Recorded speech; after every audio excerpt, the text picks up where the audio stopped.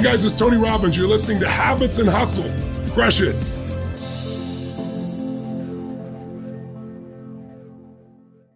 Today on the podcast, and I really enjoyed this one, was Tanisha Jackson Warner, who is an award-winning multicultural marketing expert, a purpose-driven entrepreneur and author.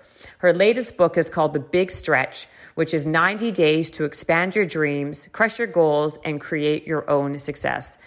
I really enjoyed this conversation with Tanisha because not only is she an excellent communicator, but she actually has very practical and actionable ways that you can integrate her advice into your life.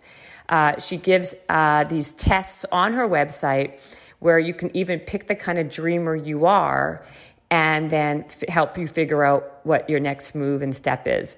She's the founder of the Dream Project Symposium, and that's an annual empowerment conference that helps thousands of entrepreneurs, creatives, and career dreamers plan and achieve their goals. I really hope you enjoyed listening to this podcast. It's filled with some amazing information to really help you level up your life. I promise you. Enjoy.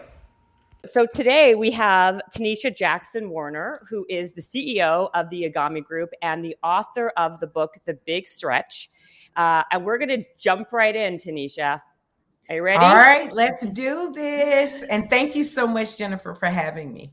No, absolutely. I was just saying to Tanisha offline that she's an amazing communicator and she really lands the plane. She gets to the point. She has very succinct messages. So I'm really excited that you're on the podcast because I think the people listening can glean a lot of really practical, relevant information if it's somebody who's a dreamer, someone who's changing careers, who wants to kind of fulfill whatever their life purpose is. You're a great person to have on the podcast. So let's first start with the book title, right? The Big Stretch. What exactly does that mean? The big stretch. Okay, so I define the stretch as the expansion that will be required of you to meet the best version of yourself. Another way to look at it is the expansion outside of your comfort zone and moving in the direction of your dreams. So one thing that I found in speaking with hundreds of iconic dreamers, all of them had one universal truth. In order to achieve that dream, they had to be willing to stretch and expand outside of their comfort zone and in the direction of their dreams. Well, that's okay. So let me start by saying, what is the first step, though, towards turning your dream into a reality? Because I know that we're going to get into this. I know your whole thing is about following that dream, and you even have a quiz that people can take to see what kind of art. There's you have archetypes of different dreamers, right? Yes. So I loved it. I took the quiz, by the way. We'll get into that in a second. Ooh. But yes, but to start. How does someone start? I think the hardest part for people is the start, right? They're overwhelmed. Mm-hmm. What do you suggest? So, Jennifer, the way that I approached this book was from two directions. Number one, I am a dreamer at heart. And I've been on a dream journey for about 18 years now. So I was able to use my key learnings of just manifesting dream after dream after dream. And then the second thing that I did, I analyzed all of these dreamers that I interviewed by way of the Dream Project. And I really tried to find a dreamer's blueprint. And so the steps that I'm going to share with you, they are the universal truths that I found after speaking with these dreamers, but also after living it personally myself. So phase one is giving yourself the time to dream and imagine. And so, Jennifer, what I found is a lot of people were so busy that we're not even giving ourselves the time to stop, pause, get inspired, actually allow your imagination the freedom to determine what is it that it wants to create through you. And something that I found with all of these business people, Magic Johnson was one of the dreamers I interviewed. He talked about the importance of walking on the treadmill because he knew that's where he got his ideas, right? Oh my God, I love that you just said that. You see behind me what I have is treadmills. I do the podcast on Oh, treadmills. you do? Yes, that's what in person, because I believe that too. Me and Magic are like in sync. I get my best ideas on the treadmill. I think that it is a great way to really focus, and also cognitively, your brain creatively it gets your juices flowing. So I don't like to sit sedentary. I do the treadmill every day, but also I do the podcast on the treadmill. See? Ooh. Oh my God. I didn't know that those were treadmills behind you. So that means, Jennifer, you are already in tune and aware of your ideal dream environments. But in this first phase, I'm challenging the dreamer to give yourself that time to imagine. A second thing that I tell you is I don't want you to start prematurely thinking about the how. One of the greatest killers of a dream is for you to start thinking about how too soon. Like, you have to first let the inspiration come and actually allow your imagination to just run wild, run free. And there's going to be a point where we get to the how, but not too prematurely. In the dream phase, other things that I challenge is also really understanding your ideal dream environment. Jennifer, you seem to really know that your treadmill is a part of your secret magic formula. So that's something that I actually have the reader that you all will actually journal about to become aware. Do you know where you get your ideas? I get my ideas when I'm immersed in nature. A second thing that I challenge dreamers to do in this phase is actually study your dream ancestry. And this is very important. If you don't take the time to actually ask yourself, what were you taught about dreaming from your mother, your father, your grandparents? There's usually a dream DNA that can be found in the lineage of dreamers. And you need to identify with that because you need to know what's working for you and or what's working against you. An example here is my grandmother. What I was taught about dreaming, Jennifer, from my grandmother was you go and you get a good job, period. Yeah, me too. That was basically the same. Get an education and get a job, and basically that, and follow the linear line of like, then have 2 kids and then have this and have that. Very, very structured, what is supposed to be the good way of living, right? Or like what's considered to be a successful life, right?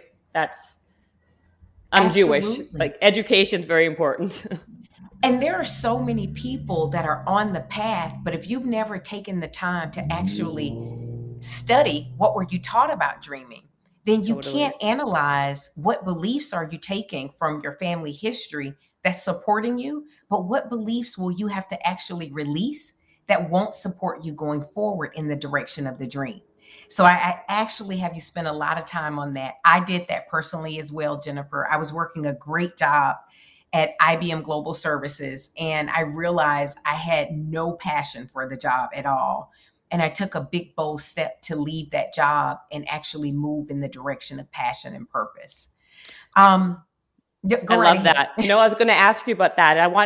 That's a question and an area I wanted to focus on later on, because you didn't become a marketer. You didn't start this on a linear path. You were doing something different, and you made a pivot because of a professor, which we're going to talk about. I heard you speak about that on something else, and I thought that was fantastic. But what you did say, what I think is very interesting, is the time piece, because I think especially now in a time of a lot of social media, we have a lot of information coming our way. We're inundated, but yet our brains are so busy, like trying to filter things and see this, and our attention spans are so limited, even more so than ever. I saw a study recently that said that, in the last 15 years, our attention span went from like, I think it used to be like 16 seconds down to like 7 seconds or something insane like that. Like a minute or something crazy. But how do people find the time, or would you tell people when they say to you, But Tanisha, I don't have the time. I don't have the time to dream because I have kids, I have a work. I don't have time to, even like blow my nose. How am I going to have time to dream? Right. So what I'm going to do is actually tell them to go to the bigstretchbook.com and download a time audit exercise that is available for no cost. And the first thing I'm going to tell all listeners, that's if that's your excuse that you don't have time, is I want you to do this time audit. And essentially what I'm going to have you do in that time audit is log all of your time for a period of time. I think I start you out with like 7 days. And then I want you to go back and actually pay attention to where are you spending your time. And then you have to do a negotiation with yourself to say, where am I going to get my time back for me? I did this exercise before with a mother, and she was also a working executive. And I was working with her on a dream to write a book. And when she did this time audit exercise, she actually came back to me. And I think she started out with only 30 minutes that she could carve out from 11:30 p.m. to 12 a.m. And I mean, this was like after putting the kids to sleep, doing what she had to do, major executive, but she really wanted to do this dream. She took those 30 minutes and over a period of time, she used those 30 minutes to write the outline for the book, to then eventually turn it into a proposal. Did it take a longer time? Yes. But she was aware of what time she was dedicating to her dream. That's amazing idea. That's a fantastic idea. And I think that a lot of times it's like calories, right? People don't realize how many calories they're eating a day, right? Because they're hidden. Yeah. You're like, I don't know, all I had was a salad. Meanwhile, that salad had like 5,000 calories because you're not counting the cheese and the croutons. Same thing with time. I think when people maybe look at their day and they're super, super busy, they'll notice that they're like watching the Real Housewives of Beverly Hills or like, you know what I mean? Or like they're like curling their hair for 45 minutes when, they can put their hair in a ponytail or whatever it is. Like there's ways that you can see visually if you actually do something where you write it down and you see it in front of you. That is a really good idea. I really love that. Yeah. And then you can bargain with yourself. Okay, which one? Netflix binge watch or dream? Mm-hmm. And you can borrow the time back from yourself or reallocate the time and make it work for you in the direction of your dreams.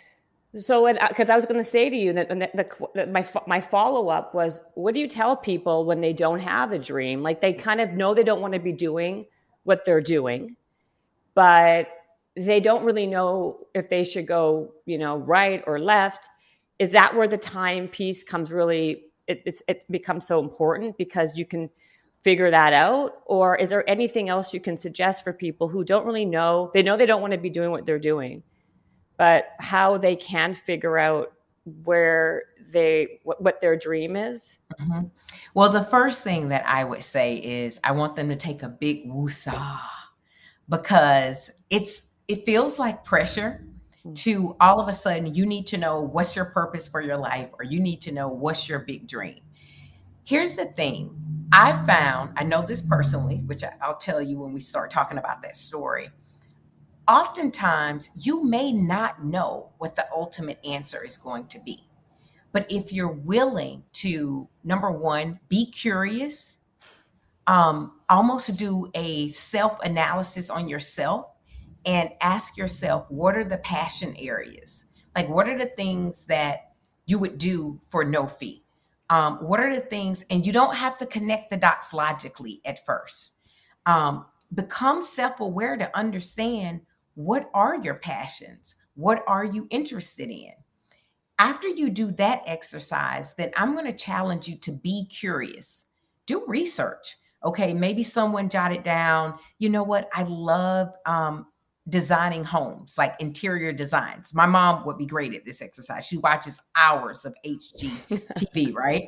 And so when you're curious, Google, like, what are all the careers in interior design? Maybe you find one or two that you research. And just being curious will open different pathways for you. It can open different opportunities. And so be okay with knowing that it's a journey of discovery. And sometimes you won't have like a perfect match. For me, when I left IBM Global Services, here's what I knew. I knew that I was on the wrong bus and the wrong seat. Talk about like right people, right seats. I was on the wrong bus, wrong seat, going in wrong direction. That's what I knew. I didn't know where I was supposed to be going, but I knew where I was going was not right for me. I started with this internal exercise. I wrote fashion down. I mean, I was spending my whole check on clothes at the time. That's not the case anymore. I wrote fashion. I wrote entertainment. I wrote culture. I wrote community. I allowed myself to then follow the interest area. In fashion, I researched all of these different people. I actually started reaching out to do informational interviews. And that's another thing. You'll be surprised.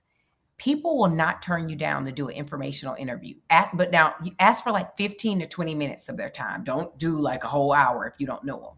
But I found that like fashion stylists would meet with me, and make a long story short, I ended up landing an opportunity to volunteer on a movie set as a costume stylist. And at the end of that movie set, the lead fashion designer told me, "You have a great personality. We love your energy here, but I don't think this is the path for you, Tanisha." And I was so disappointed. I said, "Why not?" And they said, "We've never had a fashion stylist on set organize all of the clothing in a spreadsheet by color. It's like more of a creative thing, but the way your brain works." Yeah. And so I discovered I became closer to my purpose by discovering what it wasn't. So sometimes it's a process of elimination. But even if you're just willing to move in that direction, you're moving on the right path. I could not agree with you more. This is like you're singing my song right now. I totally agree with you. I think also what you said one time when I was researching you a bit that really like struck a chord with me too is the volunteer aspect. But because you just talked about that. Yeah. In today's time, people don't look at volunteering as like a sexy thing anymore, or their time is too valuable, or God forbid I volunteer. No one wants to volunteer, but volunteering is an amazing way to see if that's really a path or an area that you should be going down. Because at the end of the day, you don't really know what you don't know. And to your point with the fashion, in your brain, you thought it was one thing, but then until you did it and you figured it out, you were like, no, maybe this isn't the right thing for me.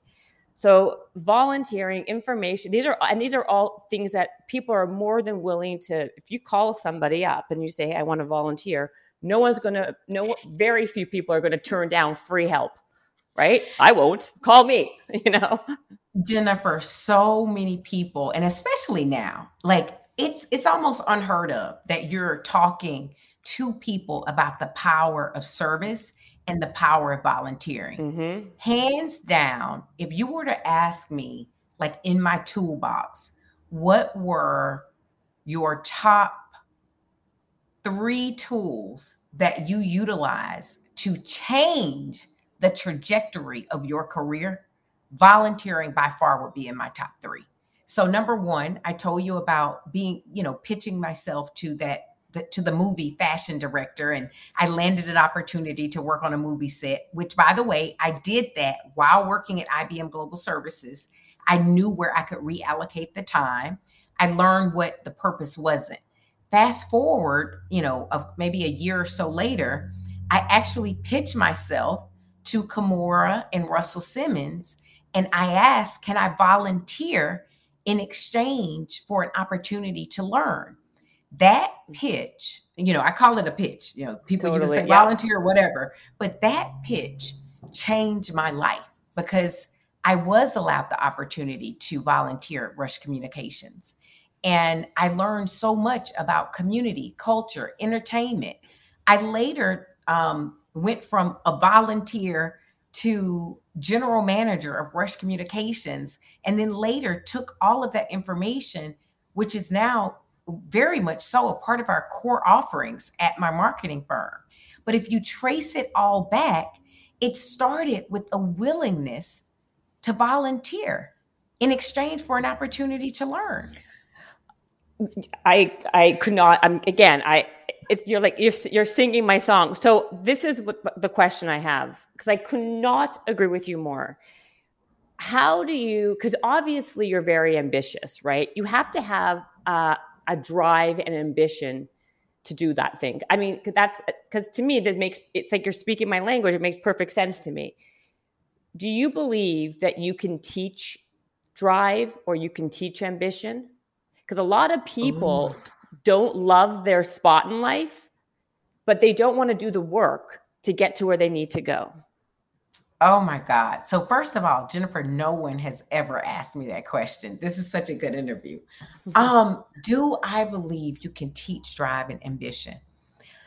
So I'm going to give one of those answers that you probably don't like. That's like So I think you can help a person actually tap into a drive that maybe is lying dormant, that they do not know is there. I do think you can coach someone into that. One of the major ways that I would say do that is getting that person in tune with what is it costing you to not be driven? Like, what is it costing you to not be more ambitious? And then the question that I always ask myself is, what version of myself will I not get to meet in this lifetime if I don't keep going and going and going? I want to meet every version of myself, and I'm changing every single day. So I wanted to meet the CEO. I wanted to meet the author. I want to meet the philanthropist. I want to meet the global international thought leader, which I haven't met her yet, but I want to meet her. And so I want to meet every version of myself in this lifetime. It's not going to happen with me just sitting doing nothing. I got to push and drive and fight to meet the best me. And so I do think you can inspire or coach an individual into how do you harness your inner drive. Mm-hmm. But I will say this, at the end of the day, we can coach, we can push. The person that it's going to boil down to is the person that's looking at you in the mirror. And if you're unwilling to be more ambitious for that person, or you're unwilling to tap into that drive, all of the coaching in the world, I mean, you use the diet analogy, or, I mean, it's like working out with a trainer. Listen, honestly, I'm laughing to myself now because I feel like I'm talking to myself in this interview. I mean, I agree with you. I mean, I really don't believe, that's a good answer. I don't think I'm going to, it's because it's a hard question, because I do believe that you can inspire someone, but the problem I have with people always ask, like, how do you get, what about motivation? Motivation to me is a silly term, because people don't stay motivated. It's not a long-term fix. It's a very short-term fix. Now, I think, what you just said, you can be inspired, but if someone in themselves don't want it, you can't, it's okay. Well, then it's on them, So, mm-hmm. But I really like that. Can you talk then about, because I think this can help people too, figuring out what type of dreamer they are, because maybe that can help them figure out what path to go on, or what area to focus on. So, and I'm so excited. I mean, I'm loving spending this time with you. So, Jennifer, one of the areas so for all of the listeners, if you go over to thebigstretch.com, there is a dreamer's profile assessment. I'm going to tell you why it's important to take this. So in doing my conference, The Dream Project, I started to notice that people would come up to me and actually feel guilty if they did not identify with what they perceived the dreamer's path was. And in many cases, it was an entrepreneur.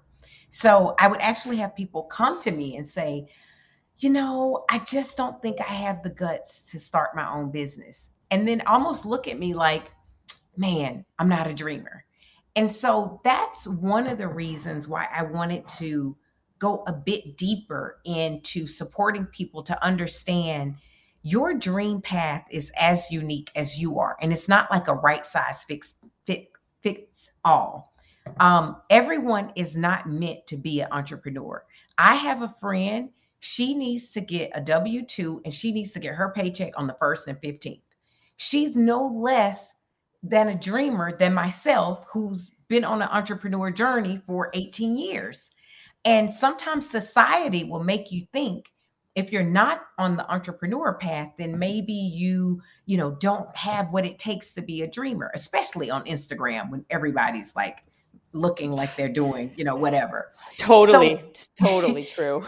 So this profile assessment, when you take it, there's 5 different types. And even when you take it, I do want you to know you may end up realizing that you identify with multiple types. So one is, and I'm going to start here, a careerpreneur. A careerpreneur is someone who really works extremely well in structure. They thrive working on teams. They enjoy working in structured environments. But for them, they really want to map a profession and purpose together.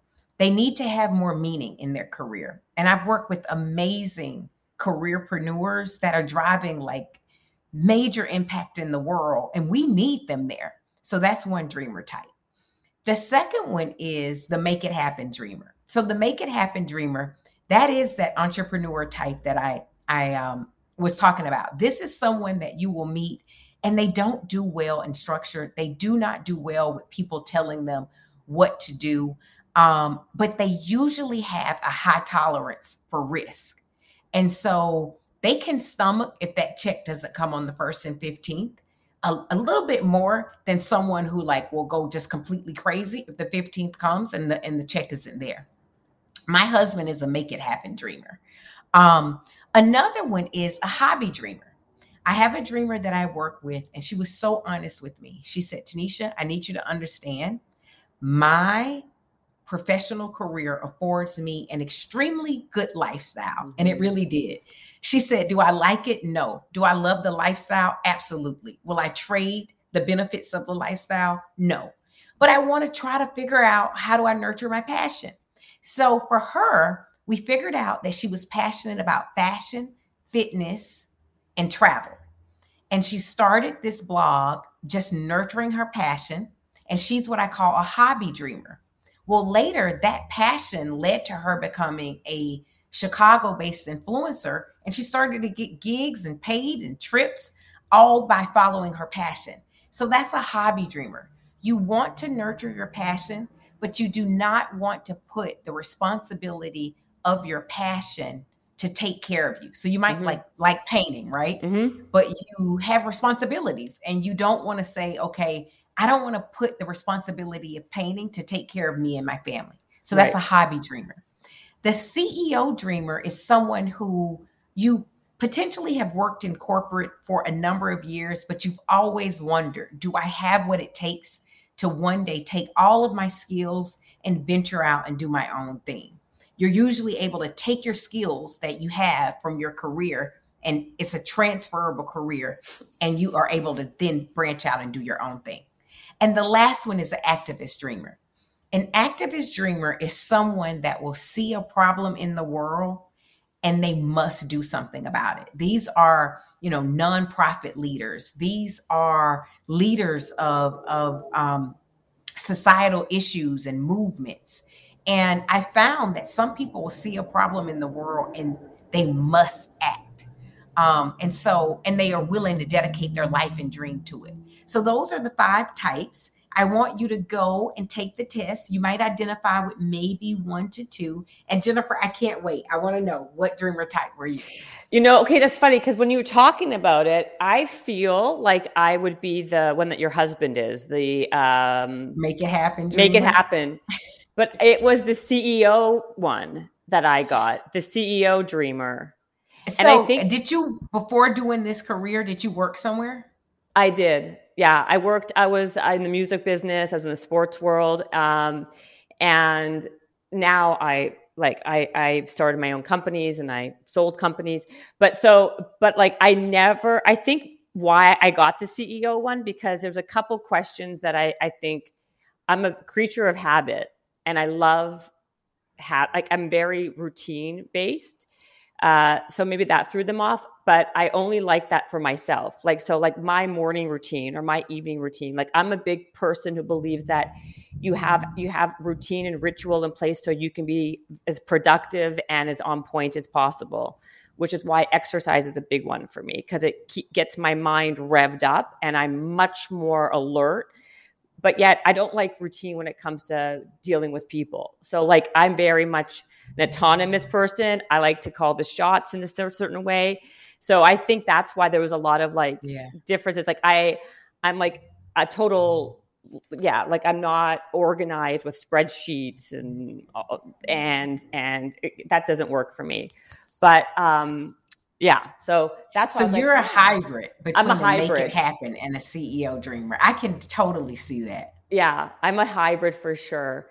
But I like the test. And this is the thing. So, I come back to this, because now I love that time audit thing we talked about. So let's say people now are getting closer to understanding what they want to do or where they go and whatever else between between taking the dream test, the time auditing. And now what's the next step? Like, when are they supposed to implement and how do they implement? So once you have been out in what I call like the creative world, where you're exploring and you're learning and you're thinking about your past and you've taken the test and maybe now you have something that you want to move towards. We're going to move you from the dream phase into phase number 2, which is design. And design is really where you have to then apply structure to the creative process. And so, for example, I'm going to just throw a goal out there. Let's go back to the fashion. I don't know why fashion keeps coming up, but maybe you have determined that you would like to identify a career in the fashion industry. You figure that out in the dream phase, right? The design phase is having you apply structure. So I'd like to start from a year basis. What is the 1-year goal that you want to achieve as it relates to this dream? Now, the example that I'm using, let's say that the 1-year goal is I will have landed a job in the fashion industry over a 12-month period. So again, you're taking that vision and then you zone in on one component of what is the one thing you want to achieve in this dream in 12 months.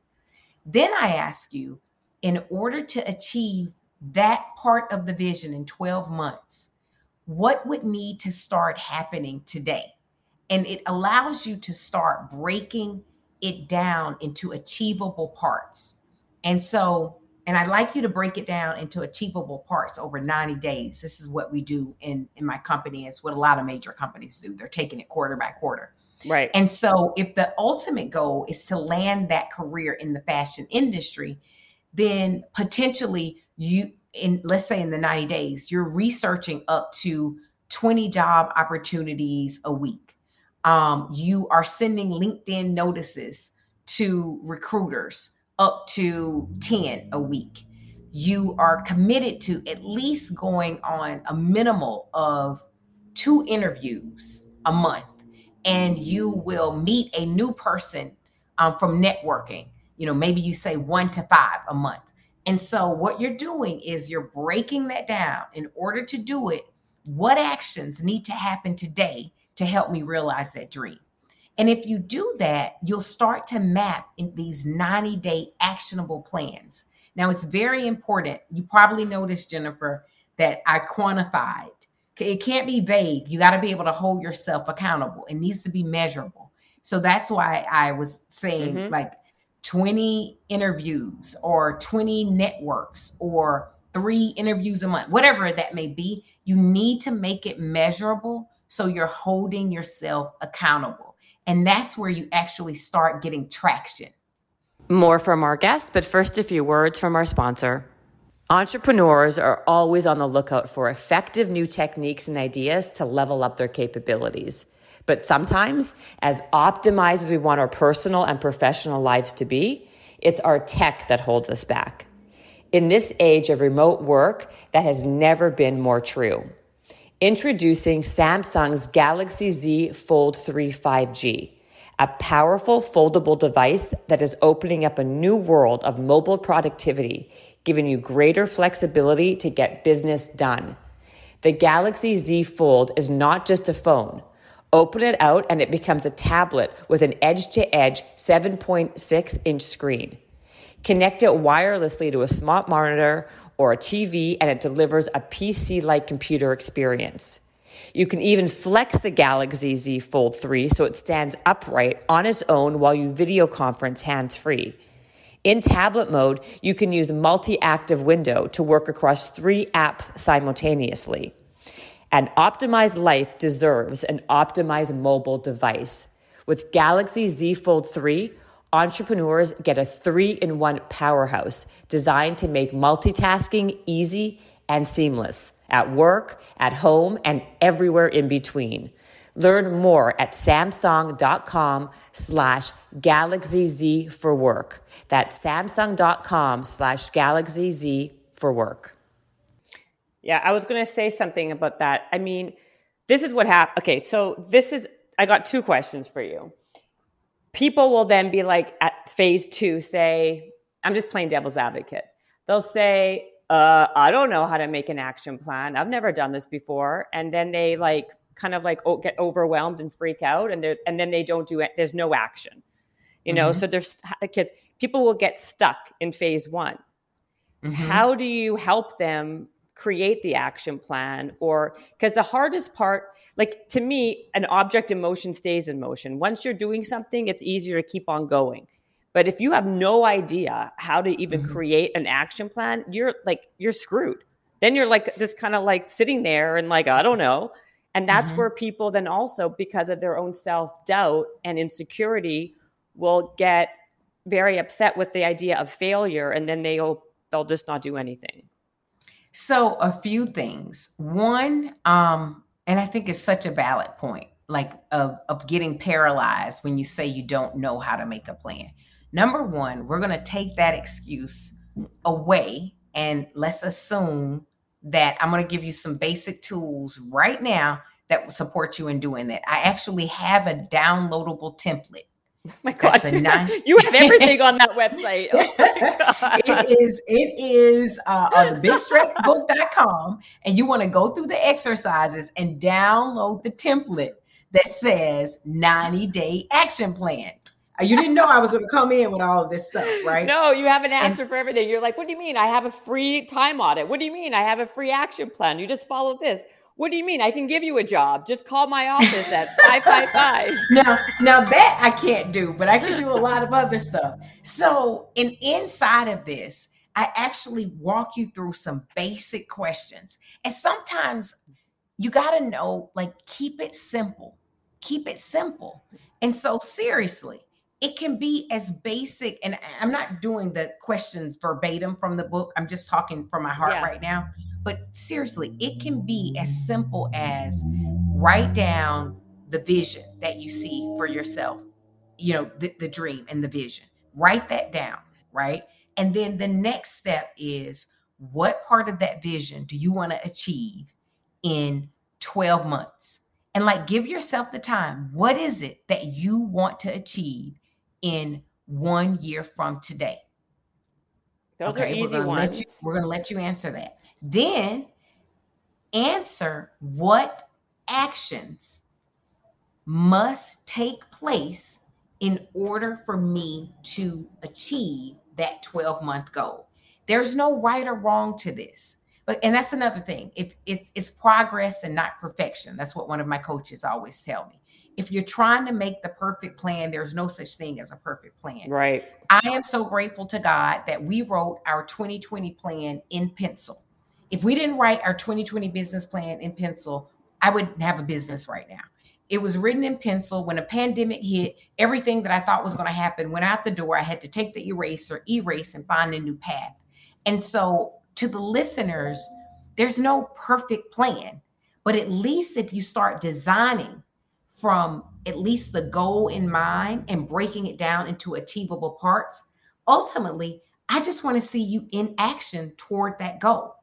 Does that make Yeah, sense, Jennifer? absolutely. And I love that you said about I heard you say that before about the pencil, because, plans, what is that saying? Like, you make a plan and, God laughs when you make a plan, right? Yeah. Because things, you have to be able to pivot. And like a lot of people like you're a business owner, and you had to do major pivots in 2020, I'm sure, right?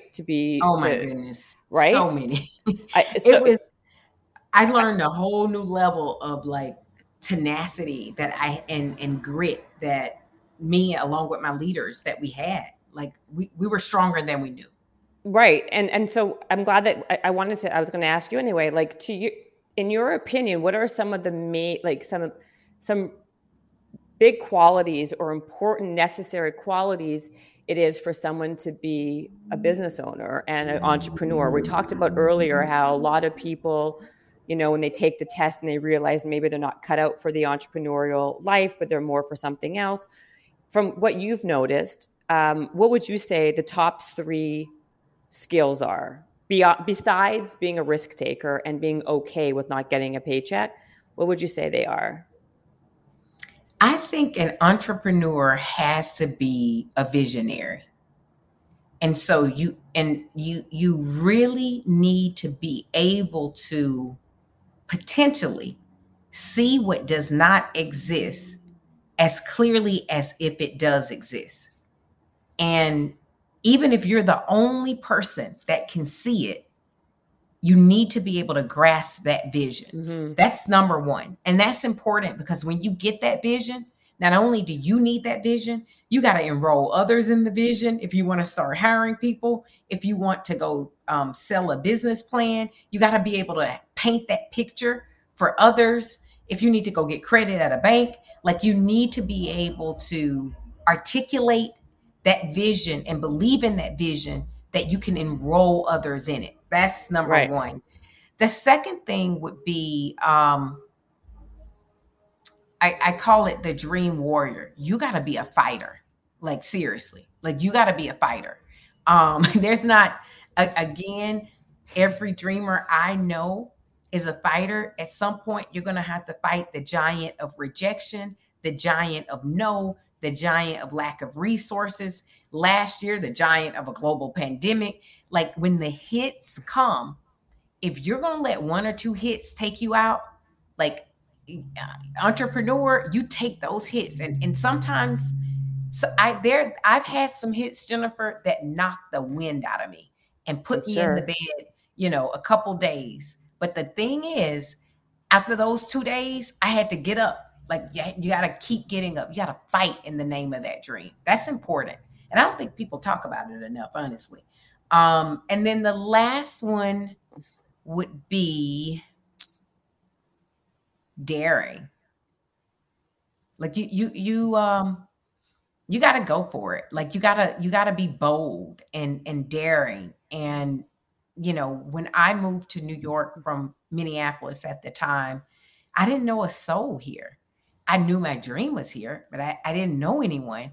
That was a big, daring, bold move for somebody who's originally from Alabama.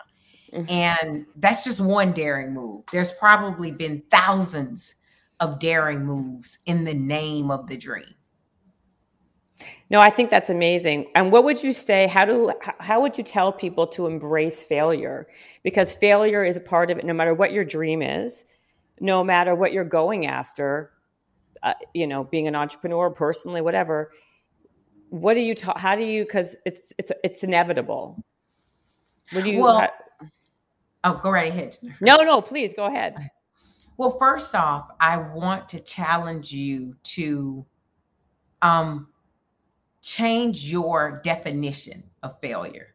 So if you look it up in Webster, I'm sure it says something like to not succeed or something, right? Mm-hmm. I don't know. I didn't look it up, but I'm sure. Yeah. And so change your definition and actually embrace and view failure as one of your greatest teachers.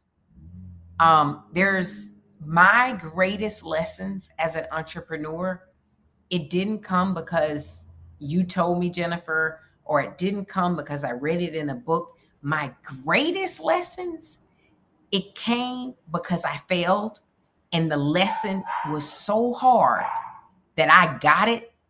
And then that's how I learned. And then I took, okay, that didn't work. And now I know what doesn't work. I'll never do that again. Let me reapply and go forward. And then I always ask myself questions around, what did it teach you? Like, how can you reapply these key learnings to make you stronger or better, or make your business stronger and better? So yeah, you got to look at failure as great teachers. Yeah. They're the hard teachers. They are, but listen, again, I agree with you. And so in terms of, let's talk about your company a little bit, the Agami Group, that's how you call it, right? Agami Group. Yeah. I want to talk about lessons learned from 2020. I think that's really important because you've learned a lot, and then I want to talk to you about marketing a little bit, because that's what your company does, right? So what are the lessons that you did learn as an entrepreneur working and like having to keep afloat in 2020? Were there big ones? I'm sure there were. Yes. And some of the themes we've actually already started to hit. First and foremost, you must have a plan, but make sure you have the plan in pencil. Mm-hmm. I think the companies that remain too fixed and weren't willing to pivot or find new ways fast, and not all of them, but some of those, unfortunately, were left behind. And so, there were so many things coming so fast, Jennifer. There was 1 week, I got so many calls from clients saying, Tanisha, I'm sorry, but we got to cancel the contract or put your contract on hold. So we went from like a quarter, because it was March, right? So we're like, yes, we're starting the year like never before, to like everything being dried up. And so in that moment, that required great pivots. And some of those was like, what are the resources out here? Yeah. Who do we need to talk to? What did you do? Like, what did you do? So I want to know specifically. Some of the things that I did is I surrounded myself with like-minded individuals. So other CEOs of marketing and advertising agencies. And I made myself vulnerable to say, hey, these are the hits I just took in the last 72 hours. Are you taking them? Wow. And they said, yep, got those same calls. What are you doing? And like, we did a lot of best practice sharing in real time, or what I would call problem solving in real time in a think tank group. Potentially, maybe we could do this, rather than do layoffs, we can just put our team on hold. Like, we just. What did you do? How many people do have work? How many employees do you guys have at Agami Group? So we have over 30 employees, and we didn't do any layoffs. So I didn't do any layoffs. I will tell you, some of my advisors and some of the companies that I was working with in that think tank, some did tell me release employees immediately, because basically your margins are going to take such a great hit. This is where, as an entrepreneur, sometimes you got to trust your gut. Something told me I wasn't going to do that. I was going to protect our team by any means necessary. But we had to get other resources. We got the PPP, the first round. The first time, all of these other entrepreneurs I knew, they got it. And I heard no like 2 or 3 times, Jennifer. And I just kept going back and back and back. Yeah, I was so frustrated. But then we finally got it. It was just, so that was one thing. The second thing, we talked that too, that being resourceful every single day. And so like literally thinking of new ways every single day. So I would challenge myself based upon what the biggest problem was of that day. I would then brainstorm, what are 5 possible things that we can do to solve for that problem? And it was all kinds of things. Like, the first and foremost was, how do we engage with our clients? Yeah. And we moved everything virtually like the world. Right. The second thing was being willing to change our working model. Before the pandemic, I wanted everybody to come into the office and all this good stuff. People wanted to be with their families. And so we changed our working model to say, go be wherever you feel safe. If you want to be with your family, go there. So just little things like that, just being resourceful every single day. I think also there's another lesson when things get really hard, and that is what I would call the power of surrender.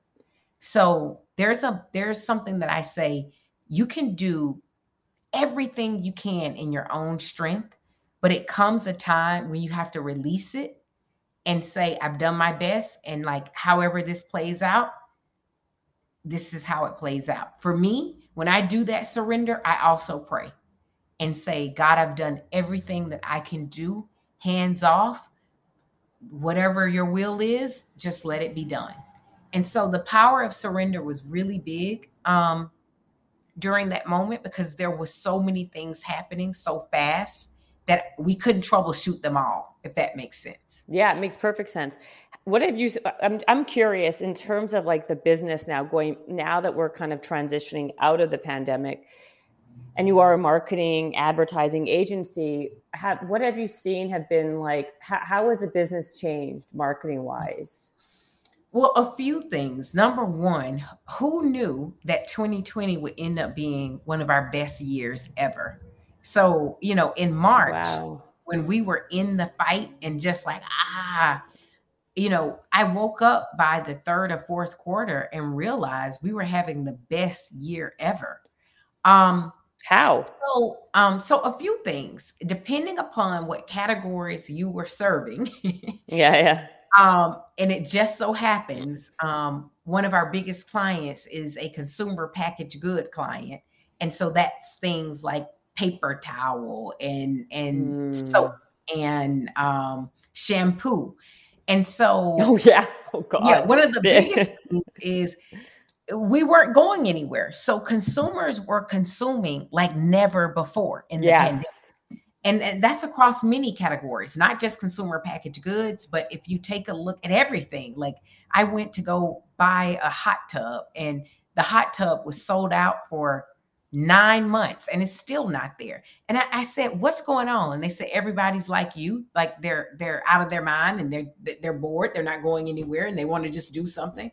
And so, totally. And so, everything's on back order for like a year. You're getting it like after the pandemic. It's unbelievable to me. Oops. Let me hear. So for our business, that just worked out because we're helping clients market to consumers. Yeah. So other than that though, what are the biggest driving forces for marketing? How are companies now spending most of their marketing dollars online with social media? How are people converting products? Like, what do you do there with your company? Are you doing that mostly? So our company specializes in connecting Fortune 100 and Fortune 50 brands to diverse audiences. And so those are segments like Blacks, Latinx, Asian Pacific American. And so they're coming to us with a focus. Right. And so first and foremost, something that's very important as marketers is you need to take time to understand the insights to who you're targeting to. And so for us, we call that cultural insights. Mm-hmm. So I spend a lot of time doing almost like a translation for clients to help them understand a certain segment. Like, here is what a day in the life of a Black millennial mom looks like. Here's her interests. Here's her habits. Here's her behaviors. Here's her values. Here's where she consumes information and data. And so by understanding those things first, once you understand those, then you can build an informed marketing plan to reach that particular target. But you can't do that without taking the time to understand. So to answer your question on, like, are we telling people to go on IG or on social media or to an event or, or an experience. It really varies depending upon what the insights are telling us about the behaviors of whoever we're targeting. And so it really does vary. So, in some cases, I'll tell a brand, from a social media perspective, I won't tell them. My digital team will. Let me clarify that. You need your prime social driver should be IG. In some cases, it's Facebook for a completely different reason. Or in some cases, we help clients know these are the events and spaces that you need to show up at if you want to authentically connect with this audience. Mm-hmm. So it's really all driven by research and insights. So what I like about this is that also you have a niche in the market, right? So you're not just like a one size fits all, which I feel, and maybe I'm wrong, but in your world, you have a better chance of success when you are you're like a master of one, not a jack of all trades, right? Because then people know you're the go-to for this particular thing, and you can be exceptionally good in that area versus trying to like do a little bit of everything and kind of like hodgepodge it together. Now, were you guys always a diverse a marketing company that kind of specialized in this for 13? I know you've been around for 13 years? 14 years, yeah. 14 years. Okay. We specialize from the very beginning. And I can't tell you, I can't tell you that it was like this great wisdom that told me to do it. I think we chose what I knew we would be good at, right? And just the other day, I was at a client and they wanted to know, they said, okay, tell me if I had to sum up, what's your superpower? Give me your superpower in a couple words, because that's what I need to like walk through the halls of this corporation. Essentially, Jennifer, that procurement person was saying what you're saying. Like, what are you known for? And it's better to be very, very good going deep versus trying to go so wide that you're not necessarily any one thing because you're trying to be so many things. I recommend going deep and specializing in focus versus trying to go too wide. I just had a friend call me and she was looking for a grief therapist, and she interviewed a grief therapist, and she said that the person actually lost credibility with her when they said, oh yeah, I can also be your fitness trainer too. And that's not to say you can't be multiple things. Yeah. So it's not to say you can't be multiple things, but it turned my friend off. Because she's like, I really need you to be deep in this area, And so anyway, I'm smiling because it's a very like it's a catch-22, right? Because not to compartmentalize, I think it's human nature and psychologically when we hire somebody, we want to know that they're like an expert in that particular thing. And I think it becomes very brand confusing when you're like, I could be a fitness trainer, but I also could be a grief therapist. And I can also, I'm also a chef, at night, and I can be a nurse. Like, I think people feel as a client or a customer, you always feel, even if it's like subconscious, more comfortable knowing that I got like an expert in that one area. Yeah. The catch-22 is, like there's a lot of people, I think I'm included in this, that like I am a kind of a chameleon. I can be really good. I'm very bad at almost everything, but I'm very good at 3 or 4 things. So I can like pivot. So that's why, again, even when you're trying to find somebody's dream, when you're trying to find someone's like true purpose, it can get confusing because you could have more than one thing that you really have a passion with. And then what? So it's hard to know. Do you specialize because it's easier to make a living probably in that way and flourish?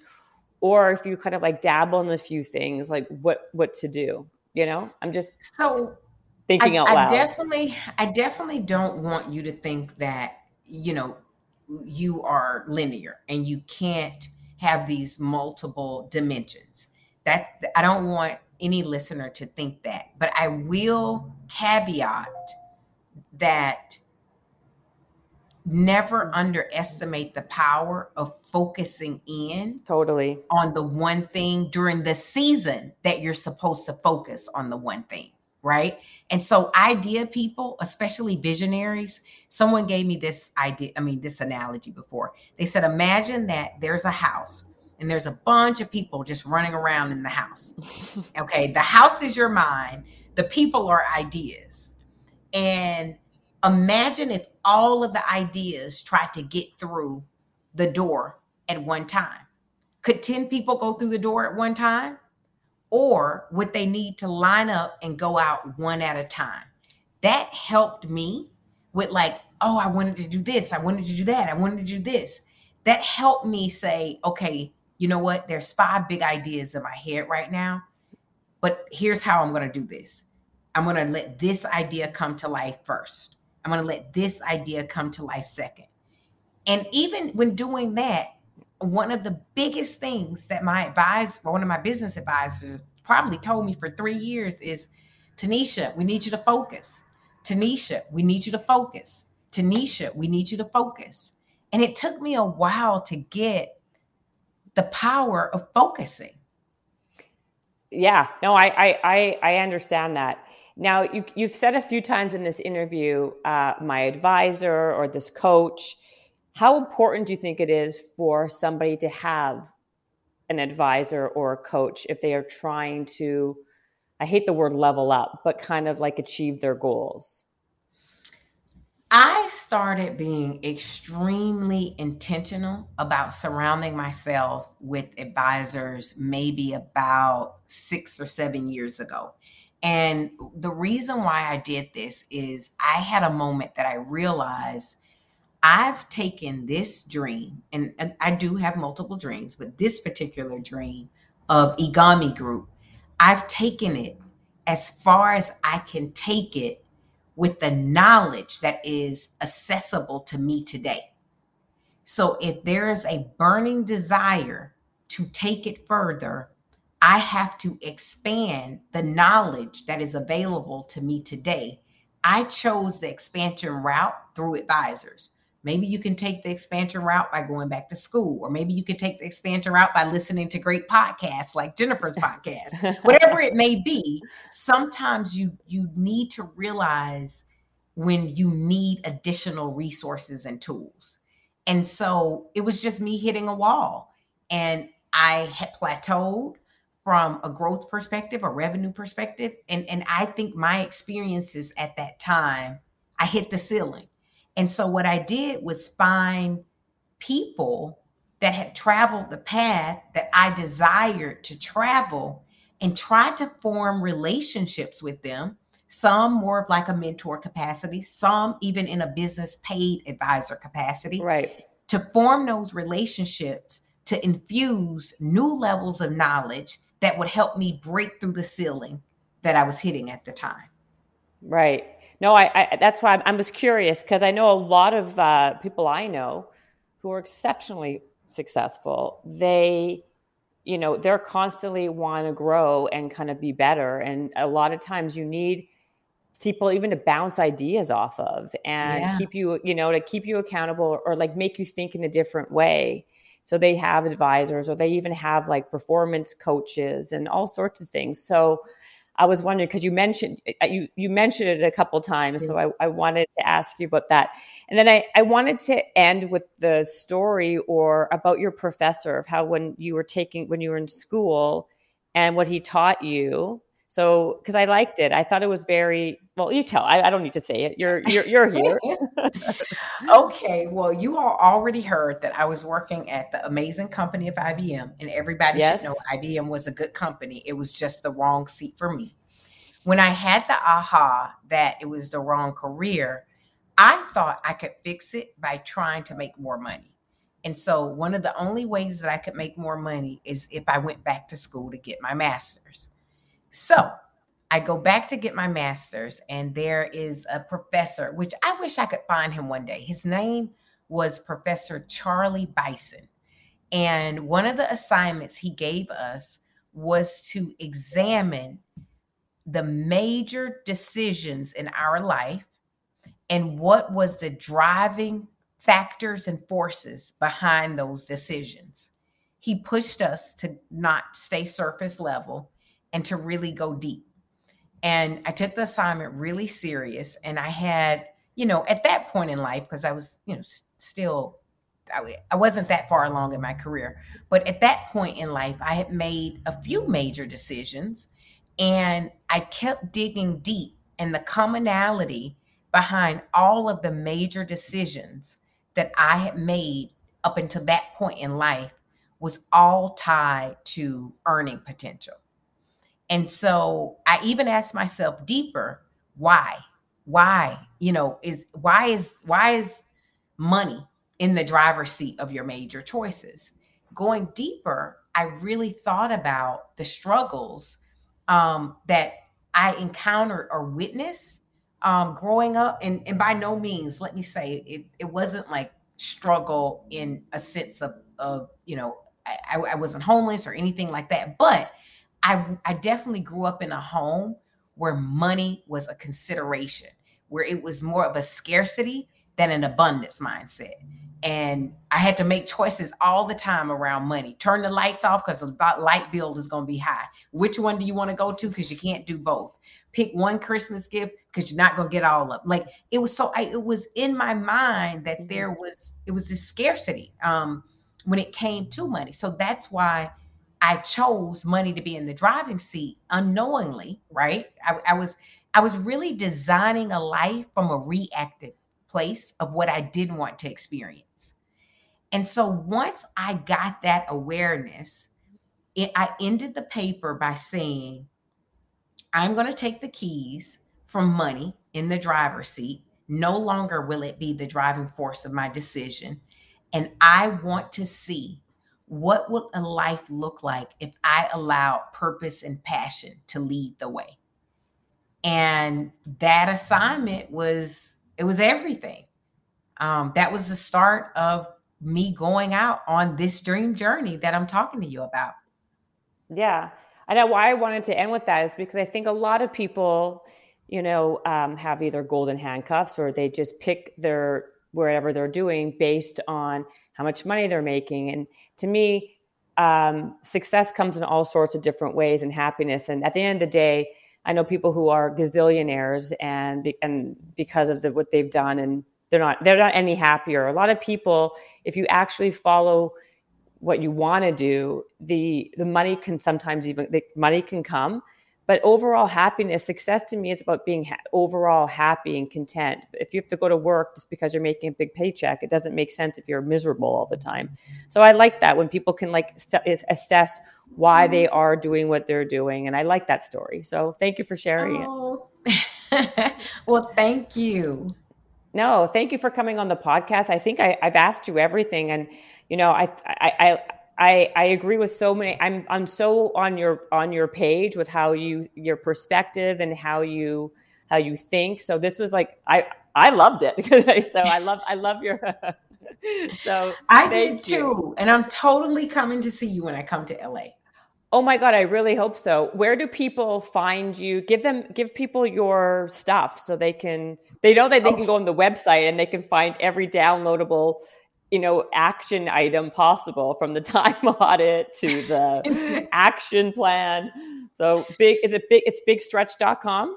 So it's bigstretchbook.com. So that's where all of those exercises are. Okay. And then where you can keep up with me is anywhere on social under Teneshia, TENESHIA J like Jackson Warner. So Teneshia J Warner. Okay. And then next time you come to LA, I don't know when you're coming, but I am definitely seeing you. Okay. Yes. And then I double check one thing because I said it wrong. For that website, it's thebigstretchbook.com.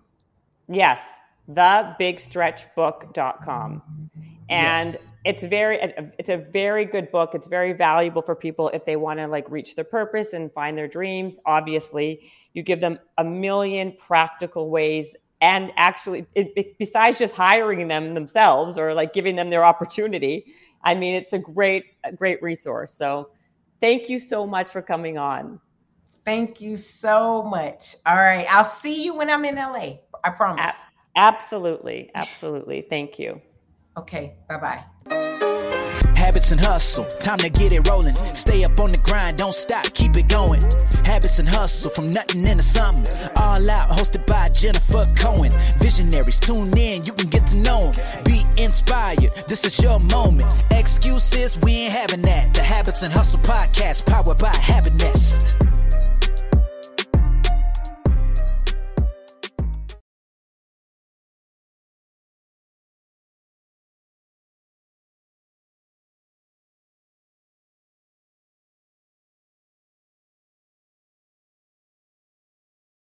This episode is brought to you by the Yap Media Podcast Network. I'm Hala Taha, CEO of the award-winning digital media empire, Yap Media, and host of Yap Young and Profiting Podcast, a #1 entrepreneurship and self-improvement podcast where you can listen, learn, and profit. On Young and Profiting Podcast, I interview the brightest minds in the world, and I turn their wisdom into actionable advice that you can use in your daily life. Each week, we dive into a new topic like the art of side hustles, how to level up your influence and persuasion, and goal setting. I interview A-list guests on Young and Profiting. I've got the best guests, like the world's #1 negotiation expert, Chris Voss, Shark Damon John, serial entrepreneurs Alex and Layla Hermosi, and even movie stars like Matthew McConaughey. There's absolutely no fluff on my podcast, and that's on purpose. Every episode is jam-packed with advice that's going to push your life forward. I do my research, I get straight to the point, and I take things really seriously, which is why I'm known as the podcast princess and how I became one of the top podcasters in the world in less than 5 years. Young and Profiting Podcast is for all ages. Don't let the name fool you. It's an advanced show.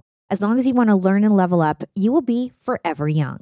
So join Podcast Royalty and subscribe to Young and Profiting Podcast, or YAP, like it's often called by my YAP fam, on Apple, Spotify, CastBox, or wherever you listen to your podcasts.